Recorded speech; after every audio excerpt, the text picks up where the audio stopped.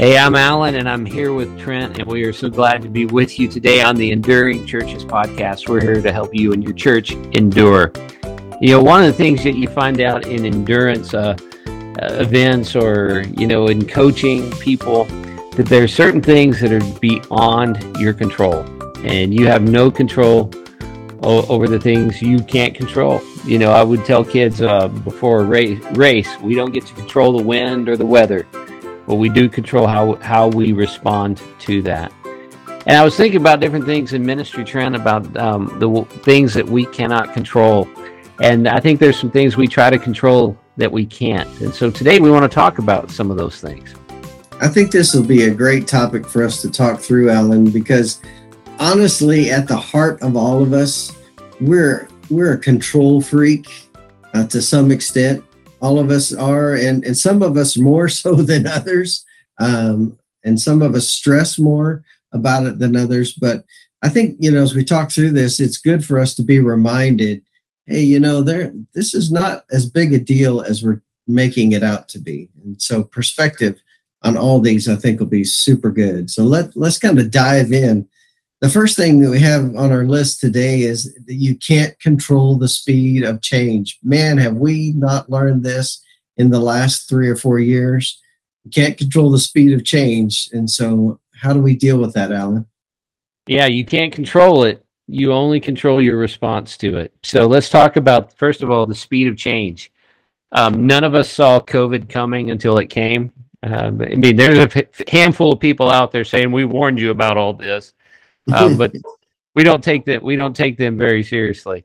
But we don't get to control how fast society changes around us. The technological boom that we've experienced, all those types of things are beyond our ability to control them. But there is a responsibility we have within our response to react to the change around us. And I'm fearful that one of the areas that some of the churches, especially struggling churches, is that their idea of how do I respond to the speed of change in my culture is I just don't change. Yeah. And, as you're saying that, I'm thinking that, what are the possible responses to change? And some is just, okay, I'm going to put my feet down and I'm not moving. Some people are early adopters, to change. You think about the new iPhone that came out or something like that. Some people are going to jump on that immediately. Some people are going to wait for a while and see how it works out, and then they'll get it. So, and then there are late adopters or never adopters that will say, no, I'm never going that way. And so when it comes to all the change in our society and the things that affect our church, which are you, and which is healthy, which blesses the people that your church is trying to minister to? Yeah, it's interesting. I was having a conversation today with some people who were telling me about an experience with a church 20 years ago. And that church was considered cutting edge. All their worship music was new and exciting, and they were doing something that no one else around them was doing. But they also put placards up all over the place, and they marked the territory out. So-and-so did this area, and so-and-so did this area. And today they're still trying to sing the same songs and trying to hold on to the same glory. And nothing in that church has changed except the fact that there's 1/20th of the amount of people that used to be there. Yeah, and so it makes you question, okay, what is it that caused that? Were they just so enamored with the things that they were doing in that they wanted to hold on to that? Or was it that they just did not see, how things were changing around them? Yeah, you've got to deal with change. We don't get to control it, but change is going to happen, and we all have to respond to change. We can't go on being the same people that we once were. We have to adapt with the time as well. Trent, when you're pastoring, one of the frustrations you have too is not only dealing with change, but the spiritual maturity of another. But the truth is that we can't control the spiritual maturity of another person. Yeah, I think you're right, Alan. And, when you're saying that, I'm thinking expectations. because we place expectations on people based on where we are, what we've been through, but not everybody has been through those same growth steps that we have been through. Not everyone has been through the same crises that we have been through to get us to the point we are now. And so, maybe part of that is realizing, okay, hey, I'm placing my expectations on them. And the other part, I think, too, is that we can control the process to help them to grow. I have to realize they take them where they're at. But hey, do I have a way to help them to grow, or am I just going to be angry and upset all the time? Yeah, I was at a pastor gathering, and one of the conversations was talking about, how there's been so much spiritual drifting in our churches. A lot of conversations about, the term we used to use, casual Christianity or convenient Christianity, all those types of things. And I think one of the things that the discussion never got to it, but what was running around in the back of my mind was, one of the reasons that people don't understand what faith really is because we've never taken them through a process of discipleship. And if they've not been through a process of discipleship, they're probably not going to be able to define what a disciple is. And that is essential. So we can control the process, even though God controls how fast he works in their life, and they have a response in that with him. It's his job to sanctify. It's his job to fulfill the fulfillment of salvation in someone through sanctification. That's up to him and them, but not up to us. But we can certainly provide a process that makes them aware of what it should look like. Well, and sometimes we forget to think about that, hey, they're not going to grow in the same ways that we are, but we at least ought to have some kind of steps in place for them to, okay, hey, let's move from here. Do you understand this concept? Do you understand the theology of this? And if so, then, okay, let's move to the next step.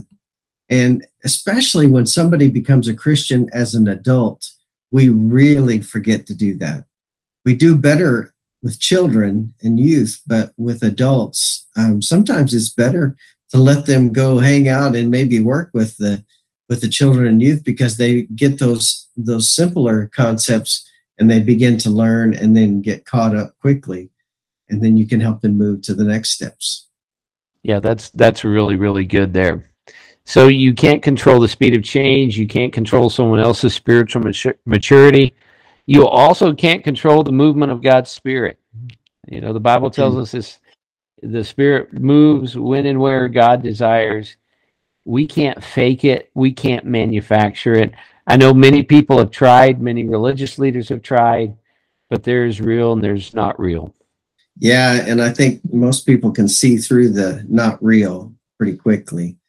Some of the words that are used to name the Holy Spirit are, like wind and fire. And so all of those, we shouldn't be surprised when we can't control that, right? I can't control the wind that's blowing outside my house now. I can't control a fire, that's going through the woods, whatever. And so the Holy Spirit, it first of all, it's God. And so if I can control God, then I'm God and he's not. And so it's important that we keep our place in mind and that he is supposed to be the one that controls us. But as we help people to understand the role of the Holy Spirit in our lives, we also need to be helping them to grow in prayer, helping them to spend time seeking where God is going and helping to see what it is that God wants us to do. Not, hey, Holy Spirit, come bless me. I'm going to go do my own thing, but you bless me. Instead, Holy Spirit, where are you working? Where can I join you? Yeah, that's a great thought. And it's really that preparation in prayer. And I still think that, the old joke that if you really want to clear out a room, call a prayer meeting. Mm-hmm. But one of the things I see today is I think people are truly seeking authentic prayer and seeking an authentic movement of the Spirit. And that's one of the things that encourages me about what's taking place in our churches today is that there seems to be a return to really that prayerfulness. And I think the prayerfulness does the preparation work of making it possible for God's Spirit to move and for God to have the freedom to move in our midst. And so the preparation that goes into something is important. It's kind of like thinking about it from a sermon standpoint, Trent. Years ago, someone taught me that God's Spirit, someone said, well, I'll wait for God's Spirit to tell me what to preach. And he does that on Saturday nights or Sunday morning. And someone spoke up and said, God's Spirit works on Monday too. And, Amen. I'd much rather go in the pulpit prepared and knowing that I have done my part so God can do his part. And I kind of view that in the same way. We don't get to control the movement of God's Spirit, but we can control how we prepare for that. This point and our next one, I want to go ahead and mention, because I think they go together really well, that you cannot control the attendance of your people. And it seems like I was visiting with a pastor just recently who was very frustrated about the number of people that were participating in prayer. And, and that can be frustrating because of what you said. If you want to clear a room or if you want to kill a ministry, call it a prayer meeting, But think about the great revivals that began in the U.S. in years past. And they started with just one or two people or a small group of people that got together and prayed consistently. And they were seeking out God. And so don't think you have to have 1,000 people at a prayer meeting to be effective. Scripture says where two or more are gathered in my name, then I'm there with them. So, hey, get those real prayer warriors, those 2 or 3 prayer warriors, and you just get on your knees with them and see what God does. That'll be more effective than having a room full. That's certainly true. And, when we think about the attendance issue, I think our first tendency too in ministry is to guilt people. You're not showing up, so we want to make you feel guilty. And, I'm actually not. I mean, I don't mind playing that card on occasion, but you better not play it very often. There are times people should feel guilty. If your kid doesn't clean their room and they threw all their clothes in their closet like I used to do, I should feel guilty when I get caught. And so there are times our people should feel guilty, for their sloppy, lazy church attendance. But if you only operate on the guilt side, you're certainly going to run into problems with that. It's how we react to the times that they're not there. Do we still love them? Do we still pastor them? Do we share the stories of what God is doing? I don't know how many times when I started taking a new approach and just telling people, well, man, we missed you. Here's what God did last Sunday. And they'd go, man, I should have been there. Yeah. I didn't tell them that. They told me that. I should have been there. And that's a whole lot better than me going up to them and saying, you should have been there. So I think it's really about how we react to this challenge today. Do we make it a place that they want to come back to? Yeah. And you said earlier that we can't play that guilt card very often. I've seen that guilt doesn't last either. You can get an immediate response, but it won't last very long too. And so, I love that you said about how we pastor them, because if all we do is gripe, people don't want to be around that. They're not going to come back, But if we show the kind of love that God gave to us when we're a hot mess, then we're supposed to be showing that, because we don't know the stories, what all is going on in the lives of our folks on Sundays and the week leading up to that. So we should love them with the love that Christ showed to us, and just say, hey, no matter what, the lady that was caught in adultery, just think about this picture, Alan, the woman who was caught in adultery and thrown naked in front of Jesus. He could have lambasted her. He could have called for her to be stoned, but instead he showed her love. And that's our folks. They're just, been beat up by the world, and we need to show them love. And instead of complaining because our ego wasn't stroked because we had enough people in the room, instead we're called to be ministers. So be careful how you react, because you don't have any control. You You can put all the requirements or you have want to put in. You can do all those things, but people are still going to do what people want to do. So you don't get to control that. Here's the last one we have on our list, Trent, is you cannot control the giving in your church. Yeah, but don't we want to? you know, talk about an area that I would love to have control over. Again, I think all these lead up to this is if we're putting in place that process to grow our folks in discipleship so that they understand what giving and tithing means, then that's going to build. If we are spending time in preparation and prayer, then the Holy Spirit's going to move in the lives of folks and God's going to provide. So I think that's the big thing, is the stewardship and showing ourselves to be true and faithful and honest with what is given. I think that's a big part of helping make stewardship and giving in our church more likely to happen. Yeah, we can't control how people give to our church, but we certainly can control our own stewardship within the church. If we are irresponsible with what we've been blessed with, why should people want to contribute? Why should people want to join us in the vision? If we can't communicate where our dollars go, that's a problem. More and more people are taking a look. I hear people talking about their church budget in reference to how much money is going into ministries. And most people recognize, hey, we got to pay our pastor, we got to pay our utilities. I get it. But are we growing that pot that actually goes into ministry? And I think people are looking for that. And they want to see that a good representation of those monies are going directly into different ministries that your church does. And that's a stewardship issue.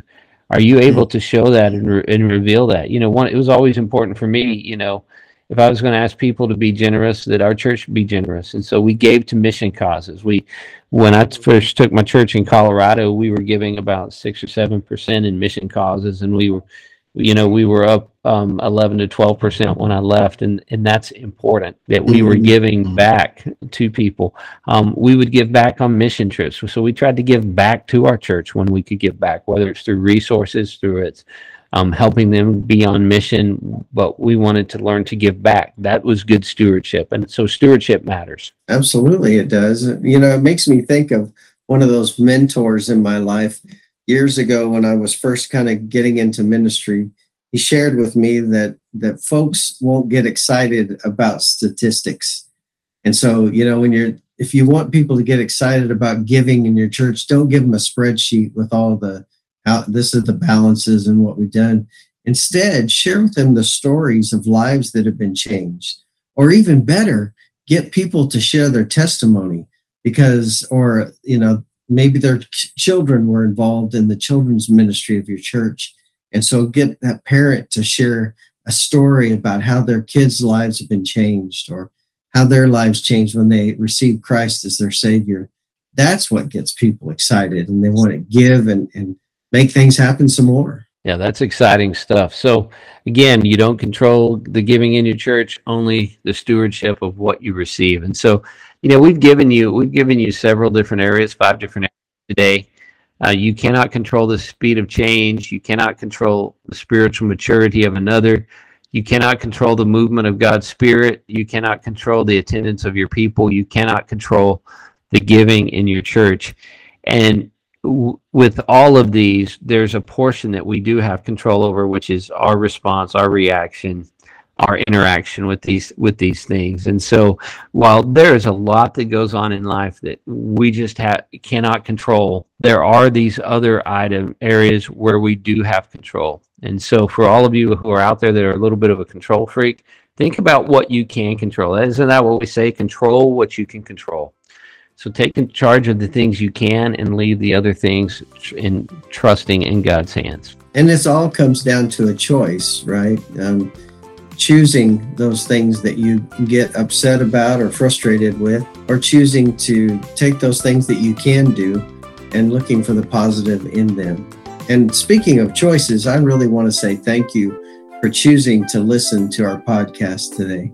I hope that it causes you to think I hope that it causes you to maybe reassess the things that you do and the things that you get frustrated with. But we want to do everything we can to cause you to be blessed and to be able to endure and be successful in the ministry that God has placed you in. So thank you for choosing to listen to our podcast today. We hope that you'll share it with someone else and then tune in next week for another discussion that will help you to endure.